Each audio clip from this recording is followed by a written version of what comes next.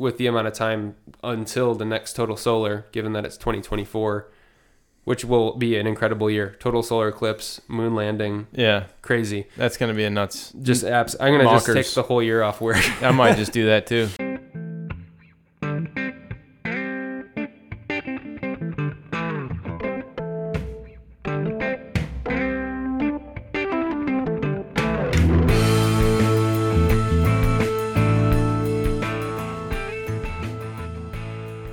Welcome back to Eclipse on Tap, the podcast where we talk about eclipses of all kinds and space in general. I'm one of the two co-hosts, Matt, and with me on this spring evening is other co-host David. Welcome to the 21st episode, ladies and gentlemen. The 21st. 21st. We've been looking forward to this one for a little while. Yeah. And just kind of the anticipation of we can't believe it, 21st episode. We're at the pub 39A. Yep. We back on the set here. We got the Apollo 13 newspaper with us here again. So we're ready to go. Yes, we are. 21 episodes in. That's pretty cool. We're coming up on 2 years, of course. This August will be 2 years. Yep, 2 years. So that's going to be a crazy milestone for us to think that it's already been 2 years, well, since the eclipse, but also since we started doing this. Yeah. It seems like it's just flies by when you're having fun. Time flies when you're having fun. It does. It does for sure. It's been I don't know. It's now it's all kind of a big blur. Like I've actually gone back and listened to a few of the early big starting episodes that we did, and it's come a long way. It has. Yeah. We have. If you're a new listener, we've over the course of the last almost 2 years, we've gone through a lot of different stuff, a lot of different changes, including some equipment changes. Mm-hmm. We've got some new mics. We just got a new camera. Big thanks to our good friend Chandler on that, hooking us up with a new Canon DSLR. Some sweet manual focus going on, and we look good right now. Yeah. It's a bit of a step up, we hope. Mm-hmm. And our set, of course, here at David's Pub 39A has continued to evolve. Oh, yeah. We can talk about these great photos we have here. So a good friend of mine from growing up, his mom actually knew someone. It's kind of like a friend of a friend of a friend situation here, but who had these photos. They're just some really cool photos. He'll hand me that lunar one. Show the GoPro. So this is I don't know the gentleman's name that took these. Somebody that knew this woman, but lunar eclipse from January 20 and 21st, no year, but pretty cool. And then the solar is even cooler. Yeah, the solar. This thing's badass. Any solar eclipse is badass, but this is the total solar eclipse from it looks like February of 1998. So yeah, no location listed, but some pretty sweet photos. Pretty cool. Very, very good quality photo of the eclipse. I don't know that it trumps your photo of the eclipse, but it's pretty close. Yeah, they're very high quality photos, and they're in a nice little matte frame. Mm-hmm. So they're neat, but little additions to the set, no doubt. We continue to add stickers to the board that our mics are attached to. Yeah. So we're rocking. Yeah, we got it going on. And you'll have to pardon my nasally voice. I've got some allergies. A bubble boy. Well, it's all good. Yeah, I mean, it happens. It's this time of year. It's been a chilly, we mentioned this last month, but a chilly start to the Michigander spring. It has. So we've had to put up with a little bit of... It's kind of sucked. Yeah, it's for lack of a better word there. Yeah, it's kind of just sucky. It's just rainy, cloudy, allergy, some snow too. Yep. Had our fair share of spring snow. Yeah. So one thing I will add is that I have a beautiful set of hops plants growing on the outside of the pub. We might have to explore those on the break. We still have to figure out a name. What was it? Ain't Got No Beer. Ain't Got No Beer. Yeah. Our little break segment. Yeah. So So yeah, given that this is the 21st episode, it's one of those milestone ones. So I think it's only natural to kind of reintroduce some of the things that we do on the show. So what we started doing as of last month was taking advantage of our little break where we had, a few minutes to kind of fill up our beer and actually record it on Instagram Live. Yep. And so we'll do that again today. Go take a look at the hops, given that today we're recording during the daytime. Yeah. Sometimes it's that night, not in the case here. So well, technically, I mean, it is 8 p.m. right now, but it's that's still true. light. Yeah. It's it might be a little bit. Yeah, we'll see. We'll get a good shot of them out there. But yeah, I planted some hops. That was another thing that I did this spring, in the late April here. So late April, early March, planted those, and it took a while from them to take off. But now that we got some little bit warmer weather, they've been going crazy. So and I'm not really sure what I'm gonna do, because I have them basically growing up like string, just like kite string, up to my bedroom window on the second floor. Mm-hmm. So it's gonna hit those windows eventually. So and that actually one of them's pretty close already, but I'm not really sure what my plan is gonna be when it gets up to the window. I'll probably have to maybe string it on down and have it go down the window. Yeah. I don't know, but go up and down. Yeah. So TBD. Build yourself your little hop archway, your arbor. So the backyard will be full of these bountiful hops. Yeah, and there's nothing wrong with that. That's kind of the goal. I just kind of want to walk out on a nice summer morning and just take a whiff of hops. Experience hops. Yeah. I love hops. We love hops. Yeah. Speaking of hops, the beer we're drinking is... What do we got here? The Colt Pills. The Colt Pills. Colt Pills from, actually, this is another new thing for this month. Technically brand new brewery. Yeah. Because it's kind of a sister brewery to one of the ones that we usually go to, which is Brewery Vivant. But this is Broadleaf Brewery, Broadleaf Brewing. And this is actually pretty close to where you and I both live. Mm-hmm. It's kind of a little, equidistant place that we can meet. And they've got some cool stuff. They've got some cool ideas. We first day that we actually got to go visit there, they had we're part of what they call the Leaf Pile. Mm-hmm. So we're part of the club. And VIPs. we're VIP. So basically they took us on a little tour around there and everything. And I guess the story of the whole place is that they needed more storage for their Brewery Vivant, which is, we featured a few of their beers on the podcast, but it turned into, well, why not just brew some small batches while we're doing this? So they ended up, actually, they have a handful of things on tap, and it's we've been going there every once in a while, and it's really good. Canning their own. Yeah. The can has Braille on it. So that's pretty. Yeah, I did notice that too when I was. I don't know if I've ever seen that before. So, but yeah, cool logo. Well, like a leaf, broadleaf local beer is their name, and yeah, this one's tasty. The Colt Pills is a lager, kind of a pilsner lager, 5.0% ABV. Nice, easy drinking. Yeah. Crushable. Yep. They've got like a handful of really good ones that, they've got a good juicy one, Juicy Leaf. It's one of my favorites. Yeah.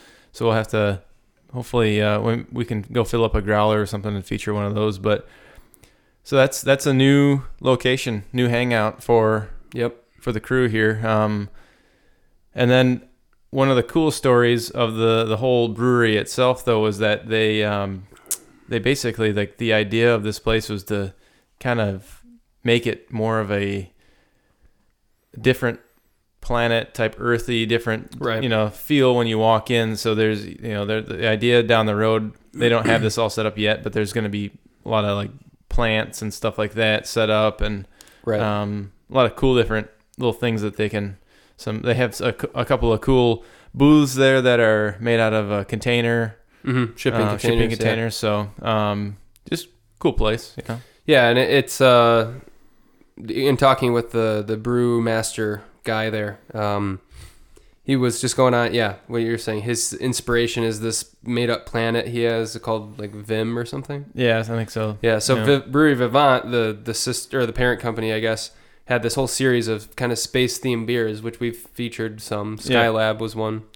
Yeah. And they all talk about this imaginary planet, kind of an Earth-like planet that this character that they designed goes to. And Yep. so this being kind of the real life recreation of that would be kind of cool. Hopefully, when it's all said and done. Yeah. It's still in progress, but it's getting there. Yeah. Still a work in progress, but yeah, I think they actually opened a little earlier than they thought they were going to do that, but so good things to come out of there though. So looking forward to some. If you're in the west side of the state of Michigan, come check it out because it's definitely cool. I'm sure they'd appreciate the support. Oh yeah, given that it's a new project. So yeah, really cool stuff. Definitely. Yep. So that's what we got currently on the pallet here. And another thing I'd like to point out, I'm wearing my Dale Senior shirt, and that can only mean one thing. It can. NASCAR is right around the corner. So a couple weeks away here, we got our NASCAR trip coming up. So last year we did an actual podcast from NASCAR, but that was back in August. But this year we're going to the June race, and I'm getting psyched, so I wanted to throw on the old Dale Senior shirt. Yeah. It's 2 weeks away. Not this weekend, not the weekend after, but the weekend. So I think it's 3 weeks. 3 weeks, yeah. But it's really coming up fast. It's always one of those things that if we go to the August race the previous year and then go to June the next year, obviously that's several months in advance than you're used to. Yeah. So it really sneaks up on you in that way. And really looking forward to it. It's going to be a blast. We're going to have a crew of about 10, 11 people camping, and then a total of about 19 to 20 people on the day of the race joining us. So it's the 8th annual kind of camping tailgate weekend. And what I think we should do is, you and I will be the first ones out there on Thursday. Yep. Before there's a lot of commotion and stuff like this getting damaged, we could always record. Yeah, we could do a little fireside record. That'd be pretty cool, I think. Yeah, because we'd still capture some of the movement, I guess, of people murmuring around and exploring around. But it's Thursday, so there's not a ton of people there. As far as our kind of caravan of people, what we could do is how they do the grid walk on like Fox Sports and stuff like that. We could totally pull that off, like a Michael Waltrip, like walking around with our headsets on. Get like a mic and just mic stick or whatever. Yeah, we could do that. That'd be pretty funny. Yeah, we could see what those run at. That would get entertaining. I tell you that much. And the new camera has a micro, like it's a decent camera.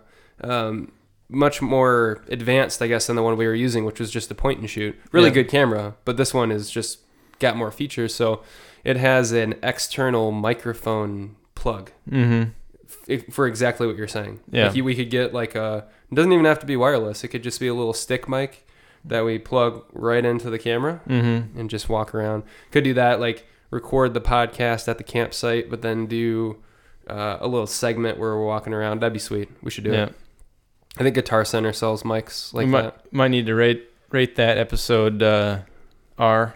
Yeah. Because you never know what you're going to run into when you're walking around the campground. Yeah, you don't know. Old Tree Farm campground gets a little crazy at night.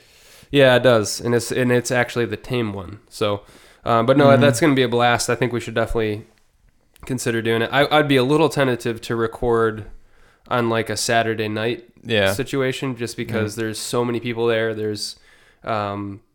if it rains, there's just a lot of stuff they can get with our new setup. We don't a lot of room for error. But if we whip it out, like the first thing we do, we set up our campsite, and then as the day is winding down, we break open the microphone stuff. We could do it. Yeah. And then just pack it away in the safety of our cars for the rest. So, yeah, I can do that. So we'll have to see. But either way, it's going to be good. Yep. Either way, it's... I've been looking forward to that for a long time, ever since last August. So it's a yearly highlight, and it's obviously it's not related at all to space, but there is one connection, and that the place that you camp, with the exception of the light pollution from the infield, is actually pretty dark. There's some cool stargazing opportunities.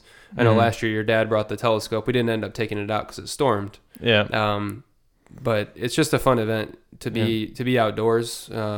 Camping. Yep. It's a good time. So camping outdoors, breathing in race fuel, getting little rubber flecks from tires on your head. Just ain't nothing like it. It's just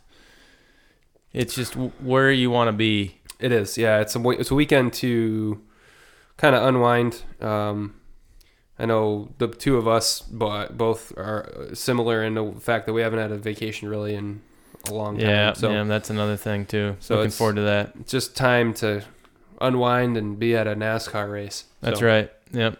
Crack a cold one. Yes. Enjoy the speed. To get out, to look up, to enjoy the speed. So we will potentially be talking to you from there next time. Yeah. But for now, we're at Pub 39A, and yep. Some pretty big news. I think probably the highlight of our news was the summit that took place in Washington, D.C. This mid-May, May 15th, it took place. So just recently, early last week. Really interesting stuff coming forth from NASA. Jim Bridenstine, the administrator, kind of really releasing a lot of big news, I would say. So a lot of political support, which is good to see.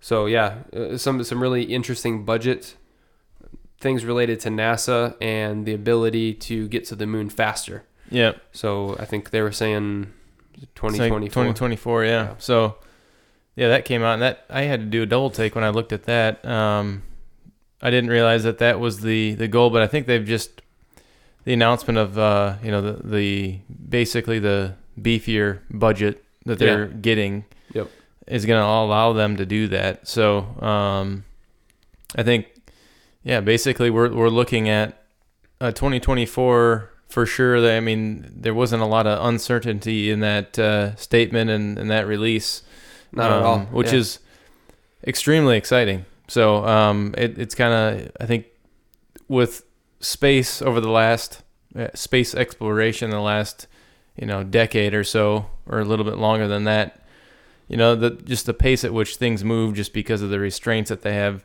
So you kind of have to you hear the plan and you hear the news and you know all these other things, but you almost kind of don't get too excited because you think, okay, there's going to be a lot of setbacks on budget and other things, and of course things can go wrong and they have to redo a lot of stuff. But so this was unexpected for me to hear. I wasn't expecting that. So a strong statement like that for 2024 on the moon, humans on the moon.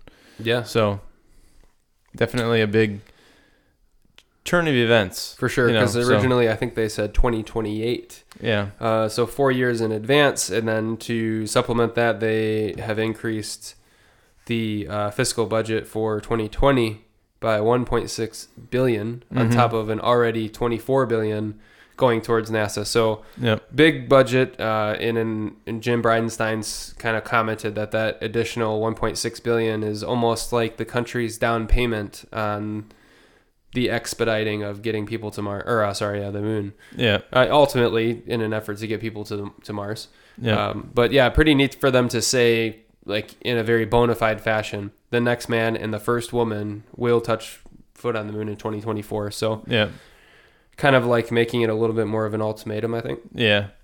At least more so than it was. Yeah. Which is, I think, kind of what it has to be. I think in order to, I think you look back at history of space travel and all that, a lot of it's been, they've kind of ridden that type of mentality. Yeah. Where it's, you have to set a goal and basically just say, this is when it's happening. This is when we're going to do it. Yep. You can go back to the very beginning with, Kennedy's statement, end of the decade, we're going to land on the moon. Right. And I think that pushes not only NASA and everybody else, but I think as the community as a whole gets behind it a lot more. Yeah. Knowing that they have that date and that it's not just some, we're going to get there within 20 years. Yeah. It's definitely a mentality thing, I think. Yeah. It's like anything, if you're in a job or something and you're you feel like you're just on this daily grind, but then that maybe something's coming, it could be anything. It could be a new project even, or something that's set out by your boss or whatever. It's the same thing. It's just like, here's the date where this is when it's happening, no matter what. Yeah. And people, it of course forces people to, get put in uncomfortable situations. Sometimes there will be challenges. There will be, hopefully not, but potentially some consequences. Hopefully not involving any, human lives. Yeah. But that is, it's what it takes, is that ultimatum, that push all the way to that finish line. So yeah, we'll see.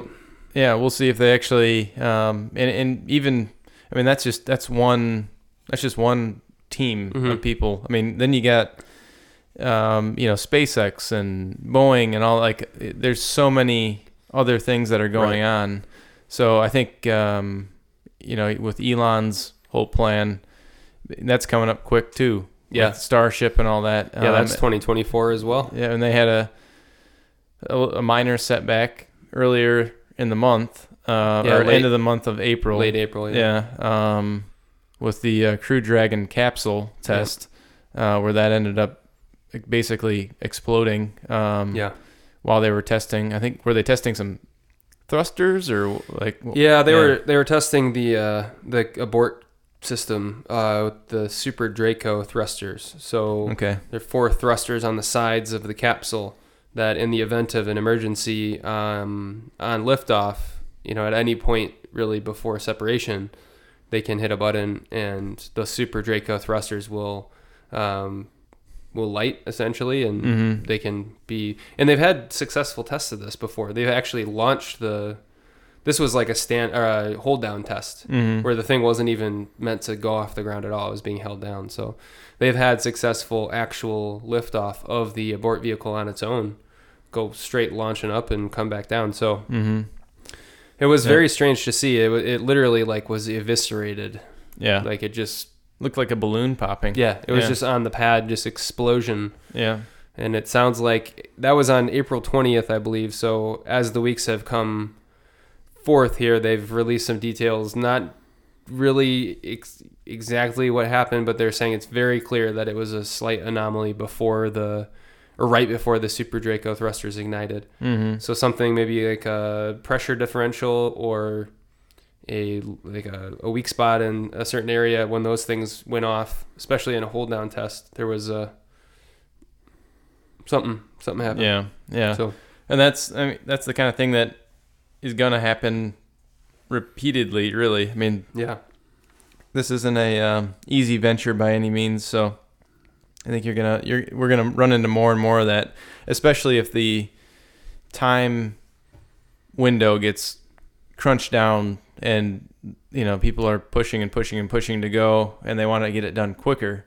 I think that's when you're going to start, little things are going to start happening that, and it's still realistically, because these are all new vehicles. It's not like we're reinventing like the Apollo, capsule or something like that. I mean, it's similar.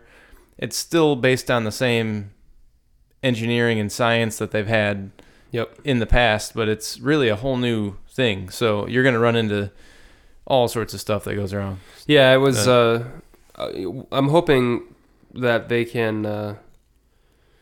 Was it a probable cause situation, or was there? They really don't know. I hope they can ground it as far as getting to the bottom of that problem, because there's so much momentum with that particular vehicle, with the Crew Dragon launch and very successful rendezvous with the ISS. Like, that was, they said that they were going to send humans up in that this August.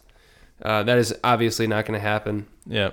With the setback of this, but it's like anything. Like we've said many times before on the podcast, there's situations where something like this happens, and maybe they realize that there was a whole series of parts or a whole series of materials that they were using that all along have been very vulnerable to certain weather, temperature, whatever. Yeah. And now they've figured it out and they can make it exactly. better. So you figure that that's the case. I don't know. Obviously in some cases it's just like a complete anomaly where it's a total fail and they're just like, well, we don't even know. Yeah.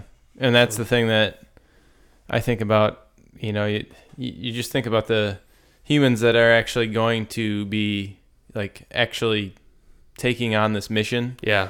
And that's got to be I mean, I guess it sort of, to a degree, it can't really be behind in the back of their mind, because they're there for one job and one job only, and that is to make a successful mission. But man, that would be, I would just have a picture of that capsule blowing up every time like I strap down in that thing. Like, I don't know, that'd be tough. That's a tough thing to do. Yeah.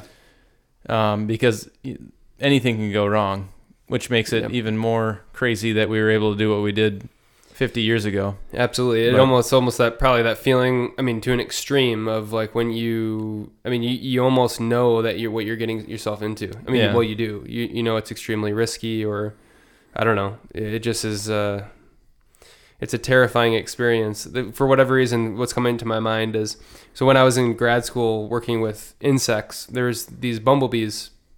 When they sting you, it hurts really bad. It's a terrible bite.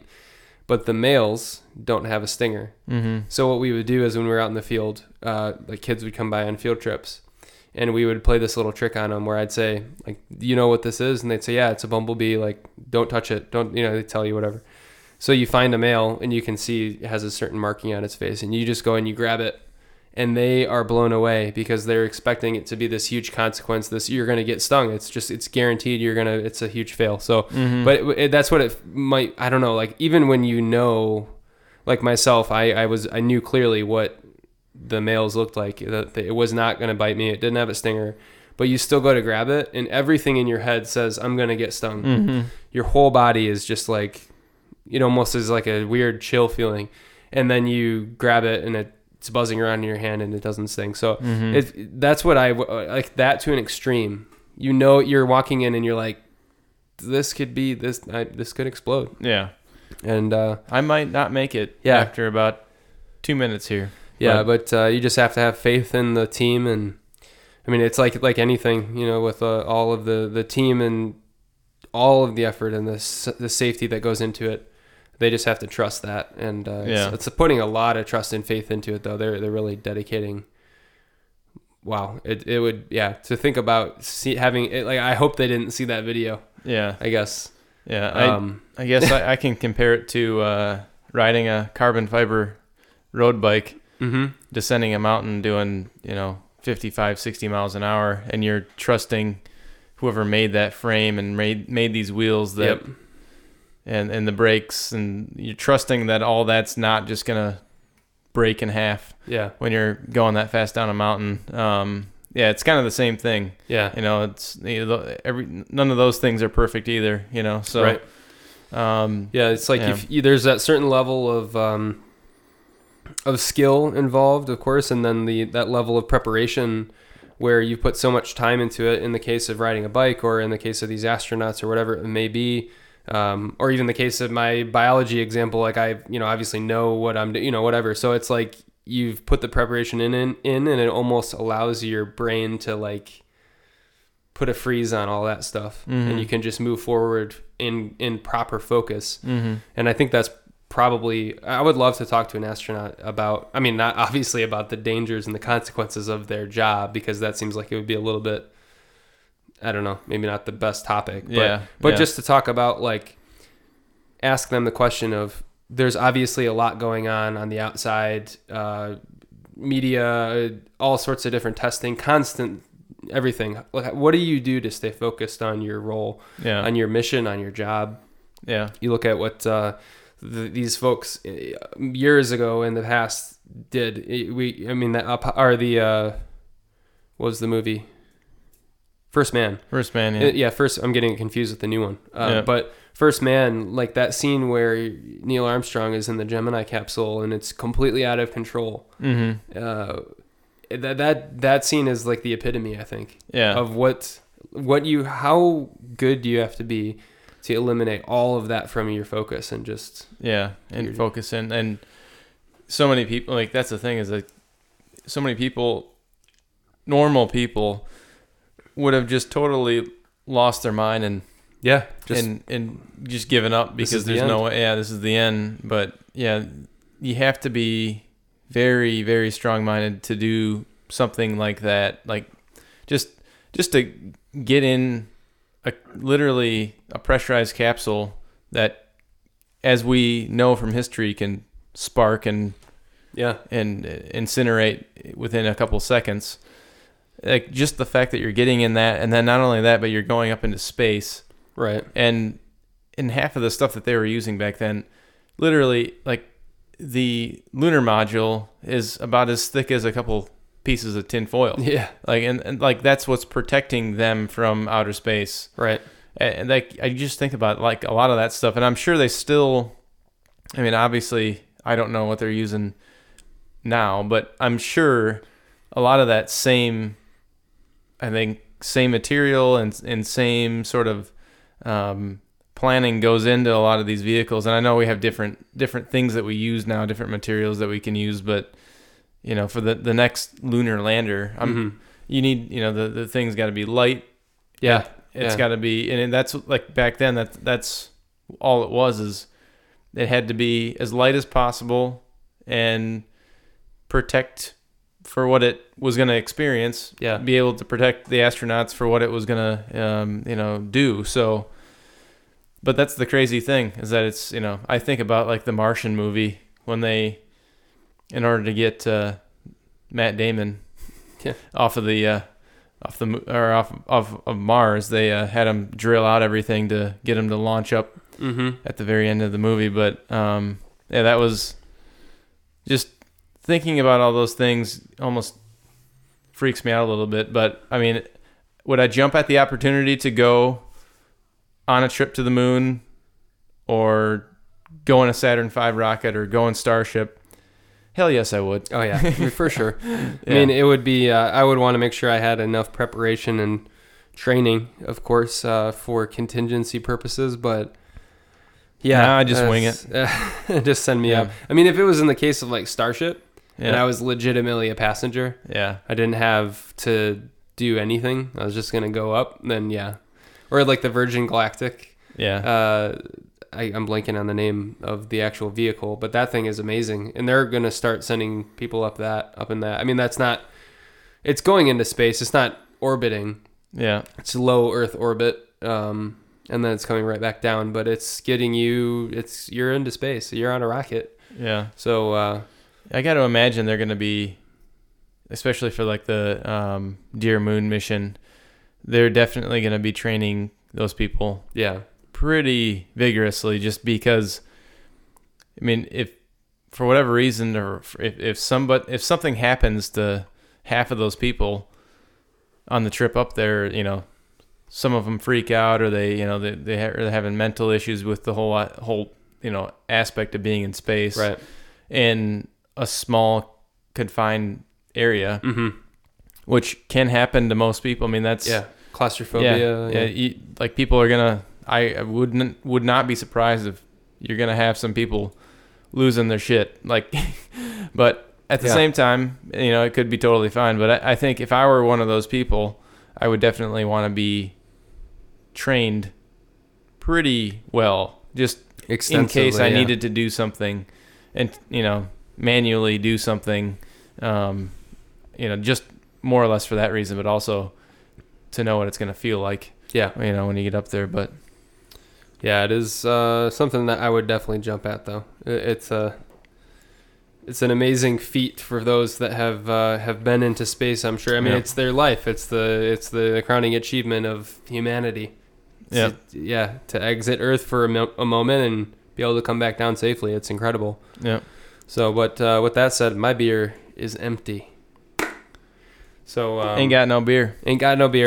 I think it's about time for that segment, for our break. Yeah. So our next segment, we'll go Instagram Live for a minute and refill. We'll be back with you in just a few. Yep. Sounds good. So see you in a bit. See ya.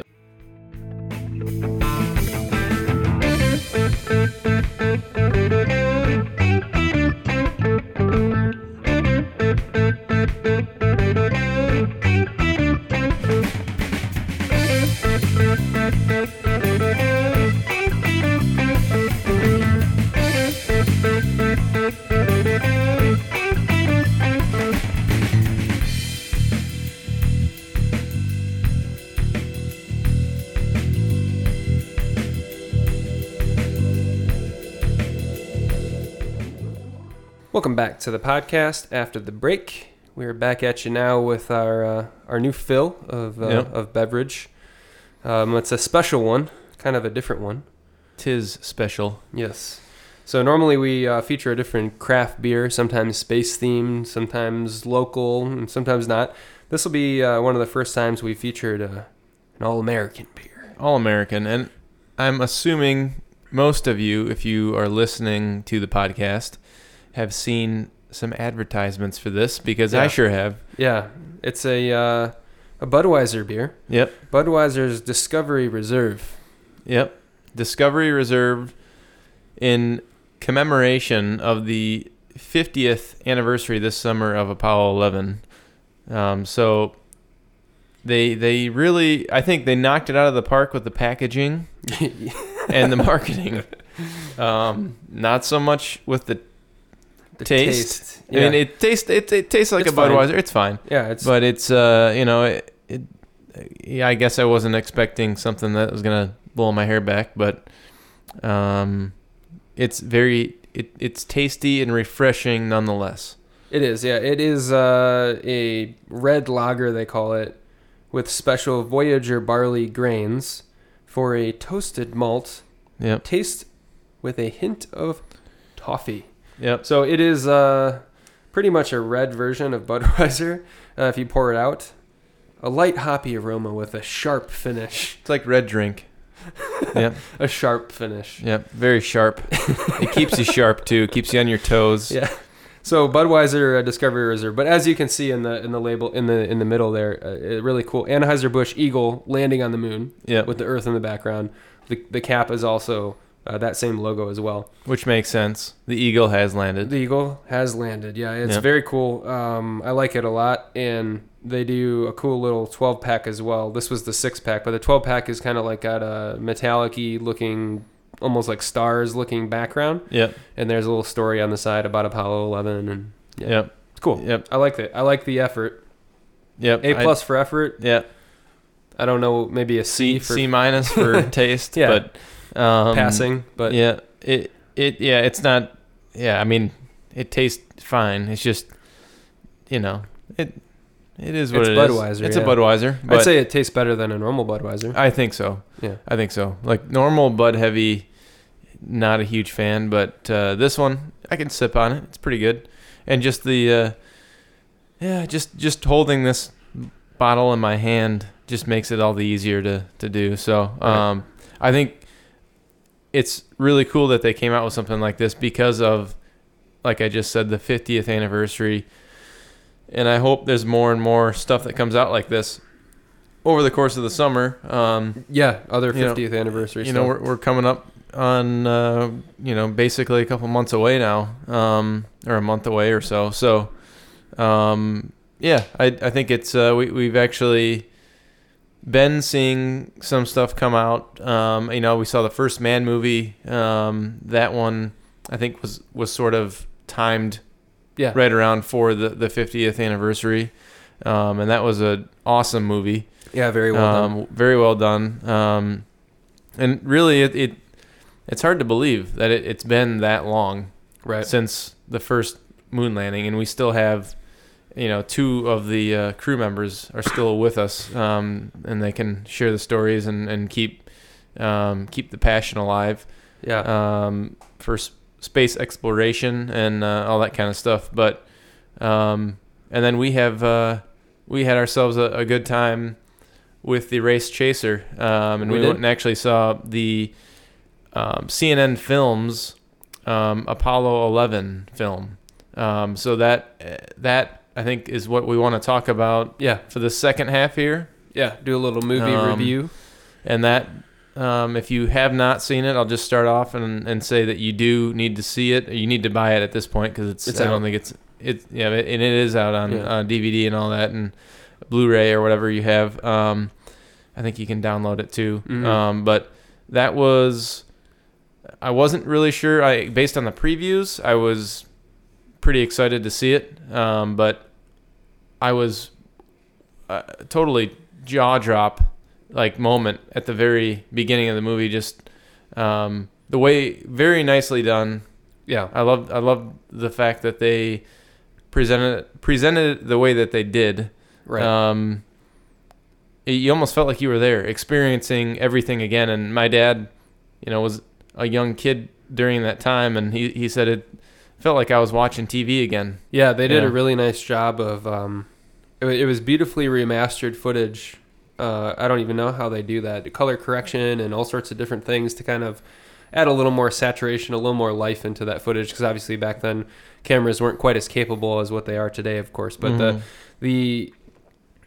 I think the way they laid it out was really nice. So it wasn't just like a documentary about the Saturn V rocket or about the crew or about the mission. It was more, there was some stuff about the culture of the era. They showed a lot of footage of just like ambient noise. Like there wasn't really narrating. It was just like ambient stuff going on, whether it was the mission control speaking or just like people watching. Like that, I really liked the way they had it before the launch, where they had that kind of area of the crowds and they were just panning around and all that footage was cool. And some of it, I think, unreleased footage. Yeah. I think a lot of the audio was unreleased. A lot of the footage was unreleased.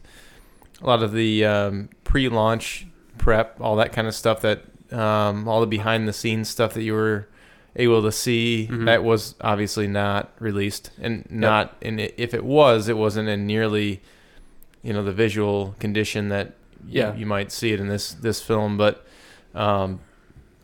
definitely one to go pick up in the store and buy, and definitely have surround sound on. And that's one of the biggest things with this movie is just the audio, the visual and the audio. That's basically all it is. There's no narrating. Like it takes you through the journey, takes you through the story as if you were reliving it. And that's what I felt like, and it gave me that opportunity. Obviously, we weren't around, but that made me kind of feel like I was there again, and was able to experience it. It was a bit of like a tour de force in terms of documentation of an event. I mean, they could not have done it better. Some of the footage of the launch, I think, was my favorite. Yeah, there was the footage that you've seen many, many times, but just some of this, there was that shot. It was very close to the rocket, and it was on the ground, and it was kind of panning up as the rocket launched, and it looked like it was like so well done, and it almost looked fake. It almost looked like it was CG or something, but it clearly wasn't. Yeah. That was mind blowing. That one shot, and it just kept going up. You could hear the kind of crackling of it in the air. Yeah.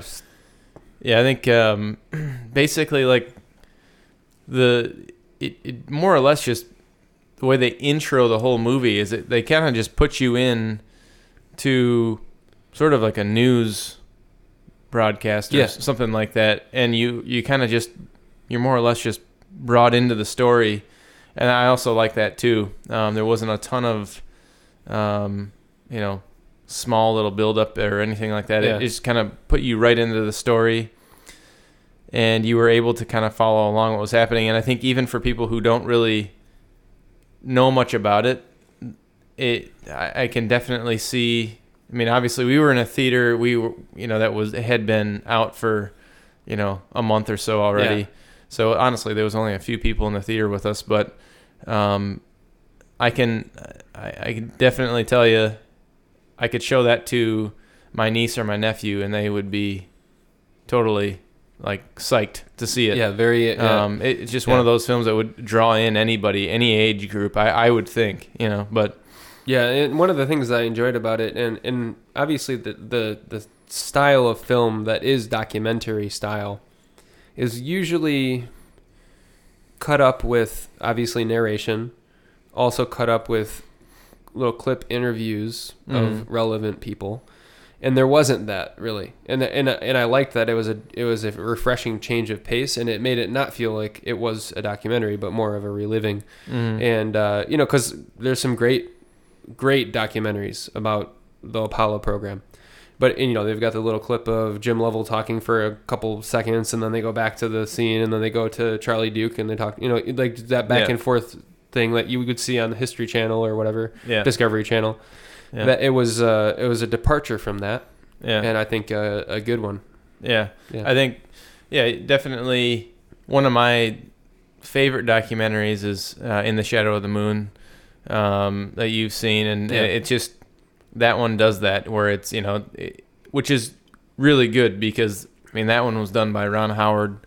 And, that one definitely, you get more of the emotion and Yeah. more of a face-to-face kind of behind-the-scenes discussion with the astronauts and what they were feeling. And some of the things that we were talking about in the first half, they talked about the fear, and they talked about little things like that they didn't admit at the time. Right. And that's really a great story. And that's one of the documentaries that we're going to have forever, and we're going to always be able to go back and reference. It this one brought a different element to it. Yeah. And it was more experiencing just bringing you back to 1969, basically. Yeah. And in not doing so in a way where it's totally cinematic, where there's different actors and drama and all that.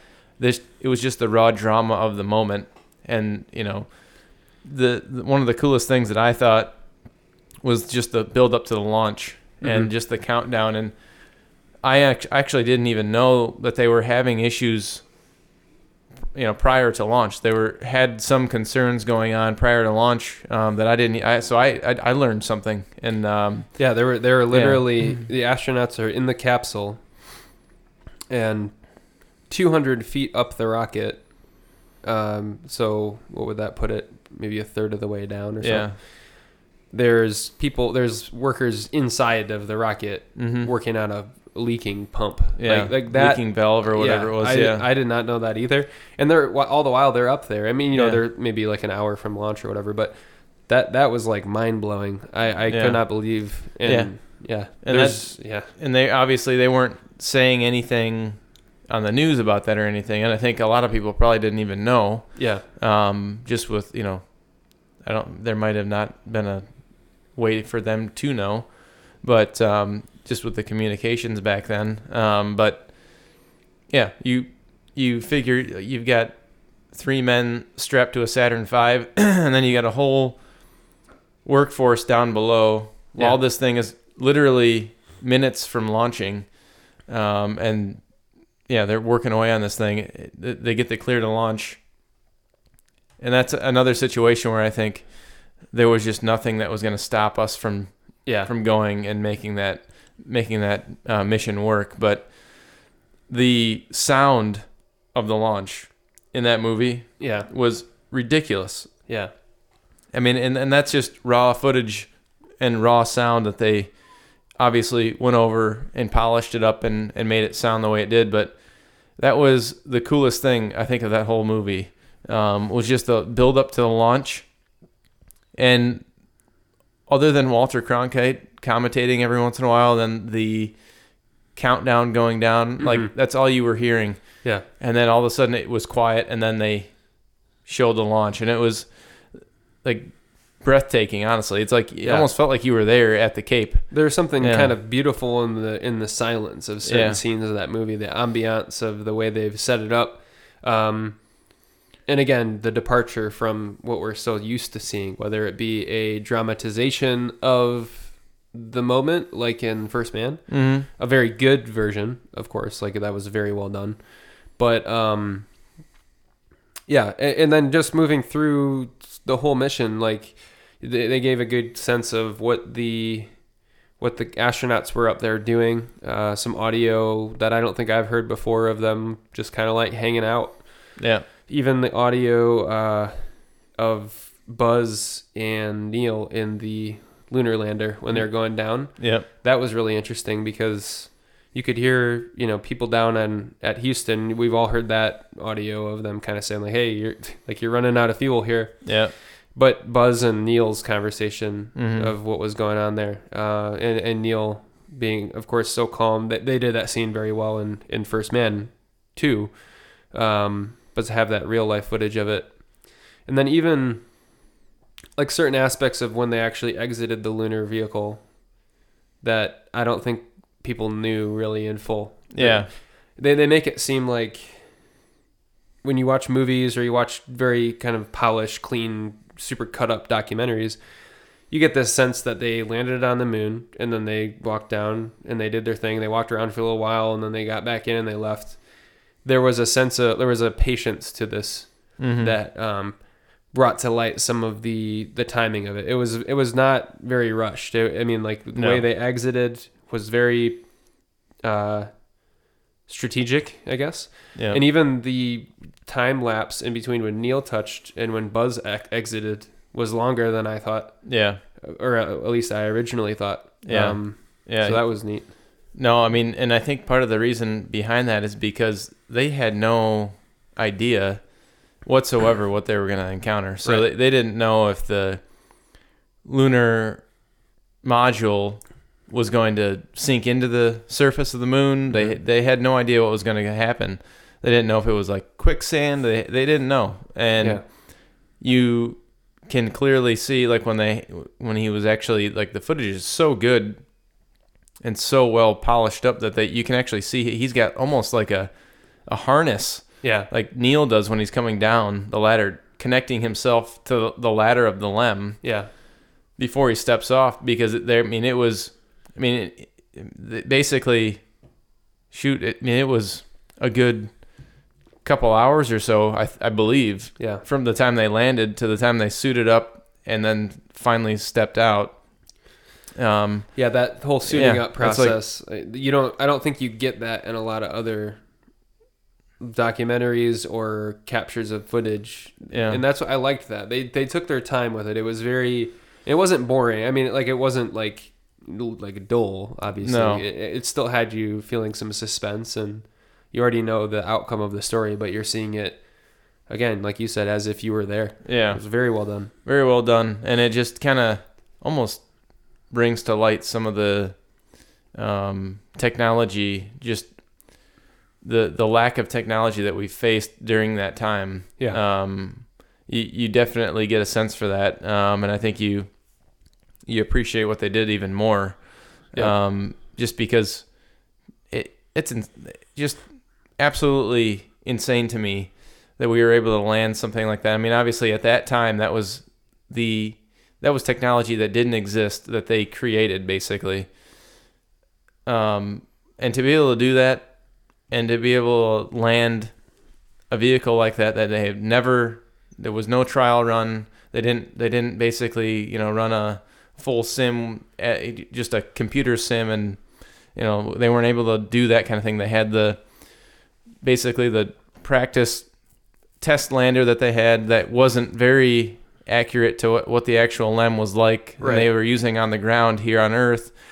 But then they basically tested the thing a couple times. On Apollo 10, they tested it closer to the moon.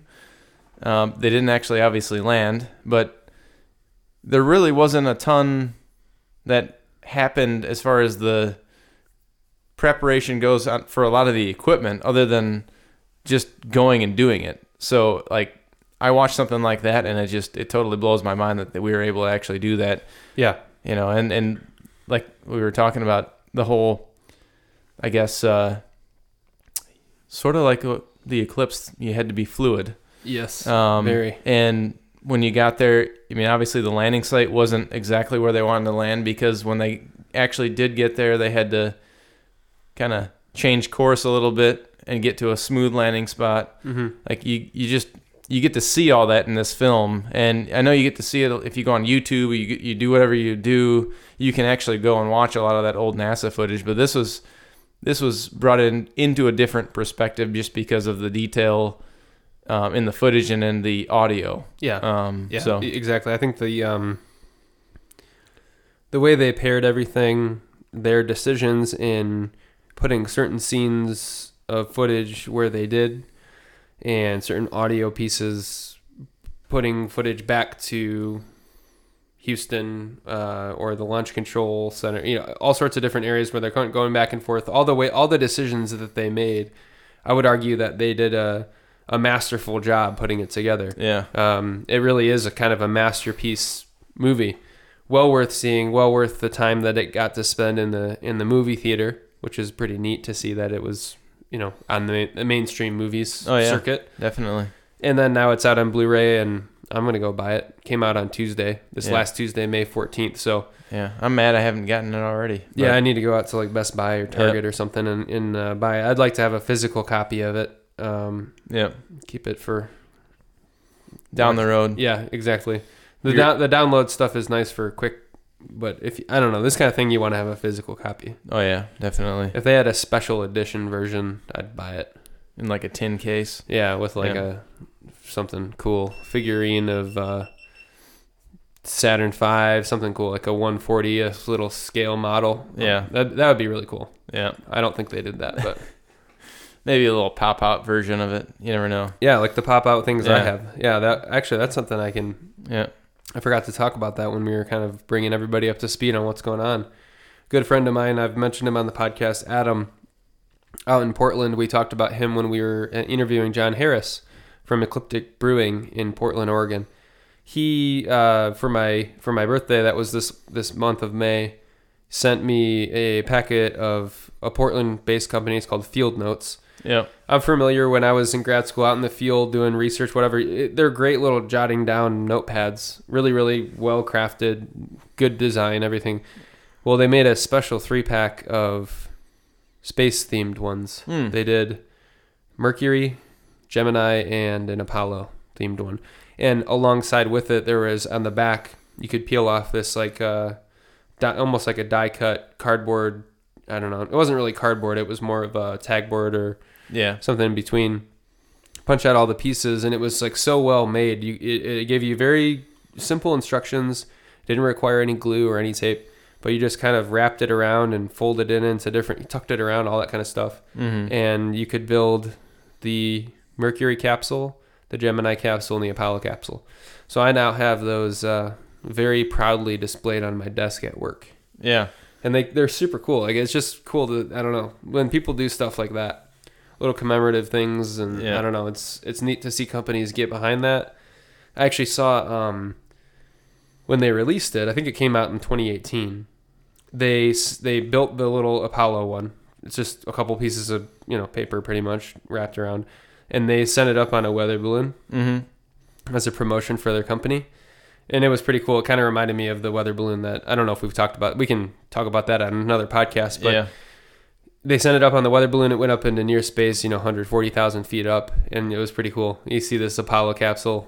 That's pretty cool. Floating around. So I think I saw that one, yeah. Yeah. I actually thought of you and Chandler when that I saw the picture of that. But yeah, we should do another weather balloon.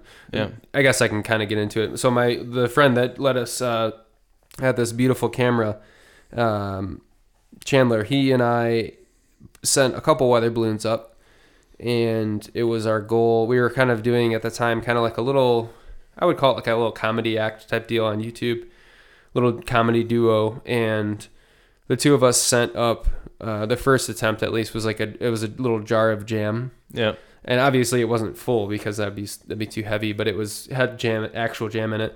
And we wanted to send a GoPro up and send it all the way up with a weather balloon into near space to create Space Jam, in reference, of course, to the 90s movie, the 90s classic with Michael Jordan. And the first time we sent it up, it went all the way up, but it failed. The SD card that we were using froze. It didn't literally freeze, but it, I don't know, glitched out and decided to stop working. So that was a failure. But the year after that, we did it again. We raised up some money for a weather balloon and the helium and all that. It's probably about a $500 endeavor, but we were able to get the support of some of our friends and family and send it up a second time. And the second time we had 2 GoPros, one with the Space Jam on the left-hand side, and then one with a Michael Jordan action figure.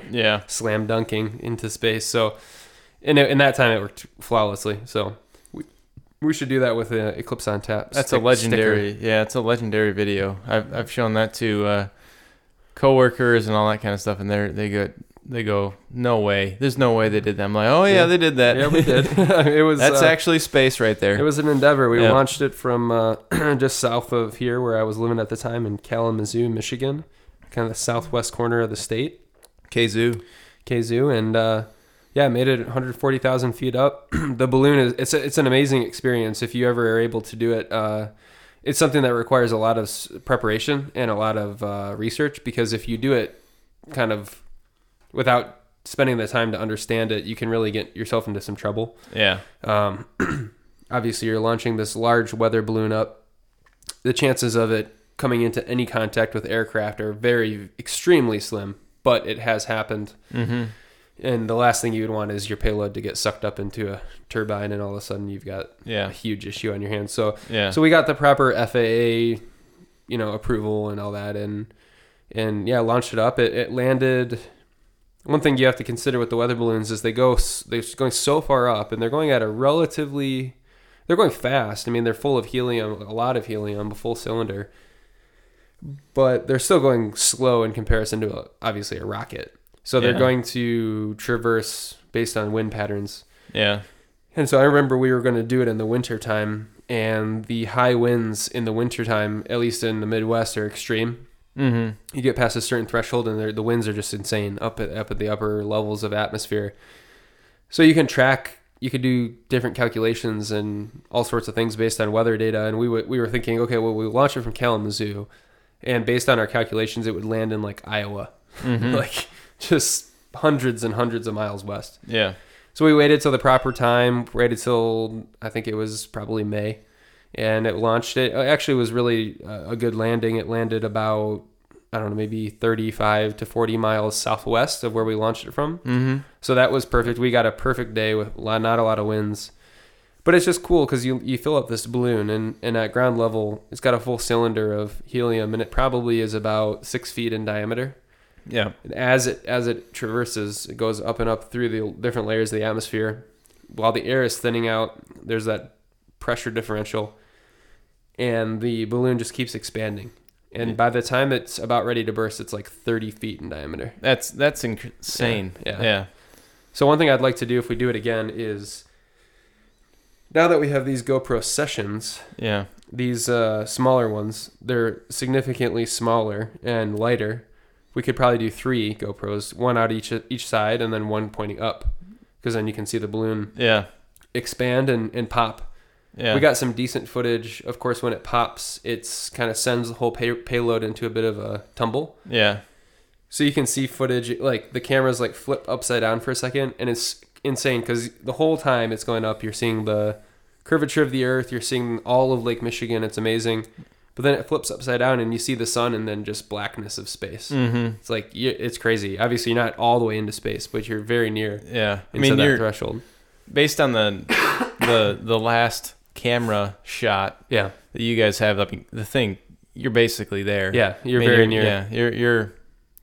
It to the naked eye, you're going, okay, yeah, they're in space basically. Yeah. But yeah, I mean, you're basically right on the crest of that. But yeah, that's pretty cool. We should do that. We should throw maybe like a Terry Labonte car up there and like a an Eclipse on Tap sticker. Yeah, Eclipse on Tap sticker, Terry Labonte, something else. Yeah, I remember the first time we did it, it was fairly. I mean, we were kind of going into it a bit naive with, of course, with our issue with our SD card and our GoPro. We only had one GoPro, so that was obviously kind of a fail.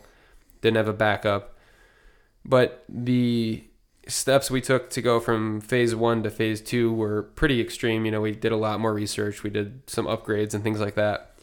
The one issue we noticed in even just 1 year's time was the increase in price of helium.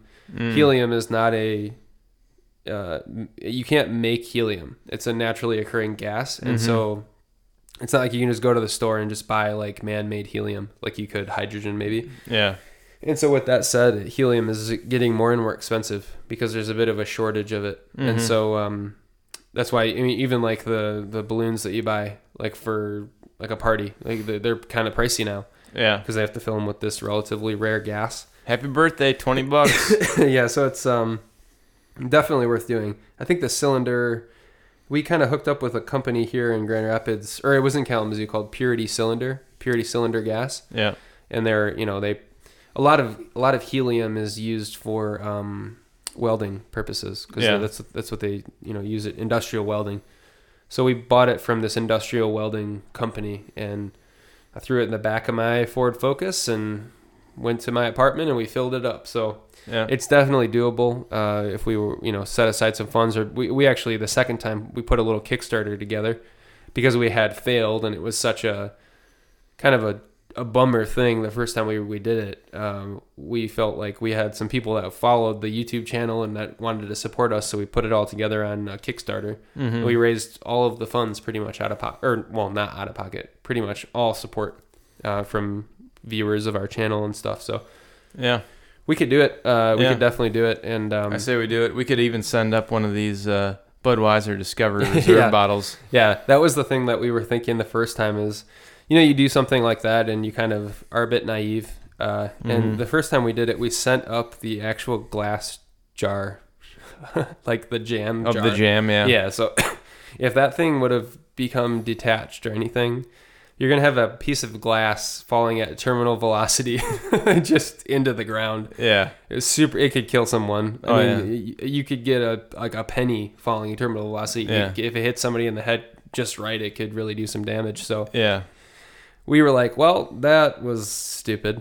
Yeah. And so the second time we did it, we actually found like Smucker's Mix, like a plastic Yeah. jar, So obviously if it became detached, it would kind of float, or, Yeah. catch a lot more air and be significantly less dense. Yeah. Flail around and Yeah.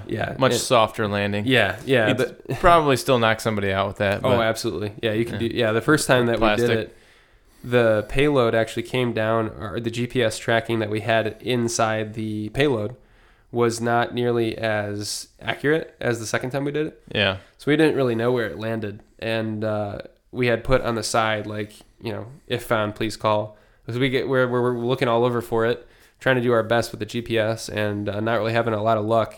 And we get a call, and we're like, oh my god, what is happening?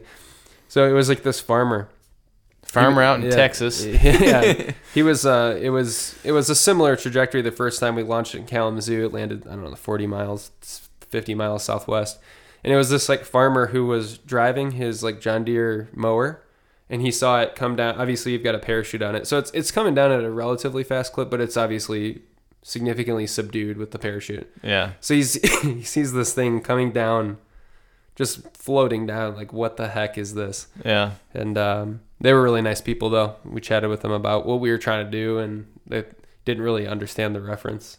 No. We're like, yeah, we're doing like Space Jam, like Michael Jordan, like the movie. They're like, yeah, cool. Yeah. Okay. Yeah. The best part about the second time was we obviously tracked it ourselves. So like being able to find it is like, that's still to me is like one of my most. It was such a thrill. Like you see it kind of sticking, like a fin sticking out of it landed in like a soybean field. Yeah. And we put a little bit of jam in the jar to actually have it. So we got back to my apartment and we took the jam and we spread it on some toast and ate it to have this cosmic jam. Space Jam. Yeah. Yeah. It was just incredible. It's like, It's super, super cold up there and the jam freezes and yeah, it's wild. So we should definitely do it again. Chandler and I think we'd consider ourselves at least, maybe not experts, but maybe somewhat skilled in doing the weather balloons. So Experienced. Experienced, exactly. Yeah. So get another one together, and he lives down in Georgia now, so we could get maybe meet in the middle and launch it. Yeah. And do a little Eclipse on Tap promo. That'd be awesome. Yeah. Little Eclipse on Tap promo in space. Get a shot of the sun on there. Yep. That'd be cool. Yep. Have you seen the video of the weather balloon? They sent up literally exactly what I'm describing, but they sent it up during the total solar eclipse. No. That's what we should do, 2024, because the amount of timing and planning that be required to be extreme, but with the amount of time until the next total solar, given that it's 2024, which will be an incredible year. Total solar eclipse, moon landing. Yeah. Crazy. That's going to be a nuts. Just apps. I'm going to just take the whole year off work. I might just do that too. But it's going to be bonkers that year. It's going to be nuts. So, yeah.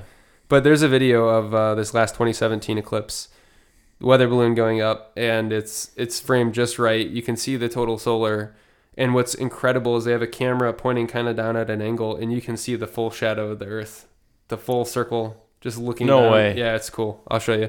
It is incredible, and with weather balloons, you get so much more control than you ever would with even an airplane or a drone or anything. It's because it's going so slow. I mean, in relativity to those other motored vehicles. Yeah. So the camera is very stable. It's extremely smooth. And so it's just like a perfect shot. And yeah, I saw that. I was like, oh, man. Yeah. Here we go. Let's make it work. Let's make it happen. That would be... I mean, I could basically just retire at that point. I don't even know what I would do, but that would put the icing on the cake for me. Especially given that 2024 is really the next eclipse and the last eclipse for quite a while. For a long time. That we'll probably be able to see. I mean, well, 2048, I think, is the next one after that. Yeah. And that one, will be... I think that one's in our 60s or... Yeah, we'll be... I should still be hobbling around at that point. Yeah, we'll be fine. Yeah. But even so, 2024 to 2048 versus this last cycle was 2017 We'll have grandkids at that point. So yeah, it's a totally different thing. The 2024 is kind of the last hurrah for like being young and doing crazy stuff like sending a weather balloon up. Yeah. Well, I guess I shouldn't say that. Who knows? I hope I'm doing that kind of stuff when I'm 60, but... Oh, yeah. It's something we could definitely look into. Probably would do. Maybe we could do a weather balloon in the years before that, with Eclipse on Tap logo or whatever, just for fun. Yeah, and then see if we could do it. It would be tough. It would be tough with all of the people. And then you've got this thing coming down, like landing, and you're trying to get to it, and there's like just millions of people, and you're like, wow. It definitely is a nightmare to plan, but we could do it. We could do it. Start planning now. Yeah. Go out. Put a game plan together and go out to somewhere like in the middle of nowhere, Texas. It could be done. Yeah. Like I probably wouldn't want to do it in anywhere near a metro city, because then like that was our biggest fear, was even when we launched it. I mean, there was a huge fear of the wind's changing direction on us based on our calculations and it going like up to Grand Rapids. Yeah. Like what do you do if this weather balloon lands like on 28th Street? Yeah. Just gets hit by a car. You don't know. It could land literally anywhere. Yeah. And you don't really have any control other than planning the right day and planning ahead with the winds and all that kind of stuff and the weather and I think what we always told ourselves is, if you look at the geography of the United States, there's big cities, but the amount of open space is significantly, like it's so much more likely to just land in a field somewhere than it is a city, but it could happen. So that's like, if we did it from Texas, like for it to land in Houston or something, like that'd just be such a mess. So, but if we planned it right, we could definitely do it, and it would be just, I would be like, I'm good. Like you said, I'm happy. I'm content. I got an idea. We can take one of the Tesla Roadsters that we got, and we'll make a little Starman guy to go in there, and then we'll put him on one side too. Yeah. That's the nice thing. Like I was saying with these GoPro sessions, we set up 2 GoPro Heroes, one on each side, but they're twice the size of a session. Yeah. So theoretically, you could do 4 GoPro sessions. Yeah. One out each side, one out the bottom, one out the top. Because out the bottom would be cool. Yeah. Bottom would be cool because then you can look at the actual balloon and all that. Yeah. Well, I mean, just like I'm saying like pointing down at the ground. Pointing down. Yeah, because then you can see it as it's ascending. Yeah. And it just would be like, that would be neat. We'll just grab a few more of these things and we'll be good to go. Yeah, we'll collaborate and who knows. Yeah, so, I don't know. That was a tangent on the weather balloons. Oh, no. That's a story that has not been told yet. It hasn't. If you want to check it out, at the time, Chandler and I, like I said, we were doing like our little comedy duo channel thing. It was just like a for fun thing. It was our last semester of college, and we were just kind of screwing around. Mm-hmm. And we called ourselves the Fifth Years because we had one extra semester of college. So we were kind of just, it was a joke on a little satire, a little self-deprecating comedy. Yeah. And so, you can search on YouTube, The Fifth Years, and we called it Project Beyond. So if you search that on Google or on YouTube, it should pop up. So that kind of stuff is fun. Like those are those memories that you look back on even now, just a few years later. That was maybe 5 or 6 years ago. Mm-hmm. And I can only imagine 20, 30, 40 years from now, I'll look back on that and be like, oh, that was the coolest. So yeah, exactly. We definitely got to do something like that. Yeah. It'd be a crowning achievement for us as a podcast production. Oh yeah. And it would be the ultimate advertising. Ultimate advertising campaign. That'd be a lot of fun. We should start planning now though if we're gonna get that done. Yeah, we could call it the Get Out Look Up campaign. Yeah, exactly. Yeah. Get out, look up at our amazing balloon. And in the similar fashion that the Eclipse weekend was, like as you recall, like you get with a group of guys or girl, whatever, you're a little crew, and you go down and you do something like see the eclipse, and it's just like the best weekend ever. Yeah. That's like when you launch the weather balloon, it's the same kind of thing. You dedicate a little weekend, you put all the planning into it. I think the night before we literally I don't think we went to sleep. It was just like an all-nighter, making sure the payload was right and all the fins, and it was crazy. Mm-hmm. And I remember we broadcast the preparation on YouTube Live because that like had just come out. It was like a big deal. Yeah. We had it was like 4 a.m. and then no one was watching.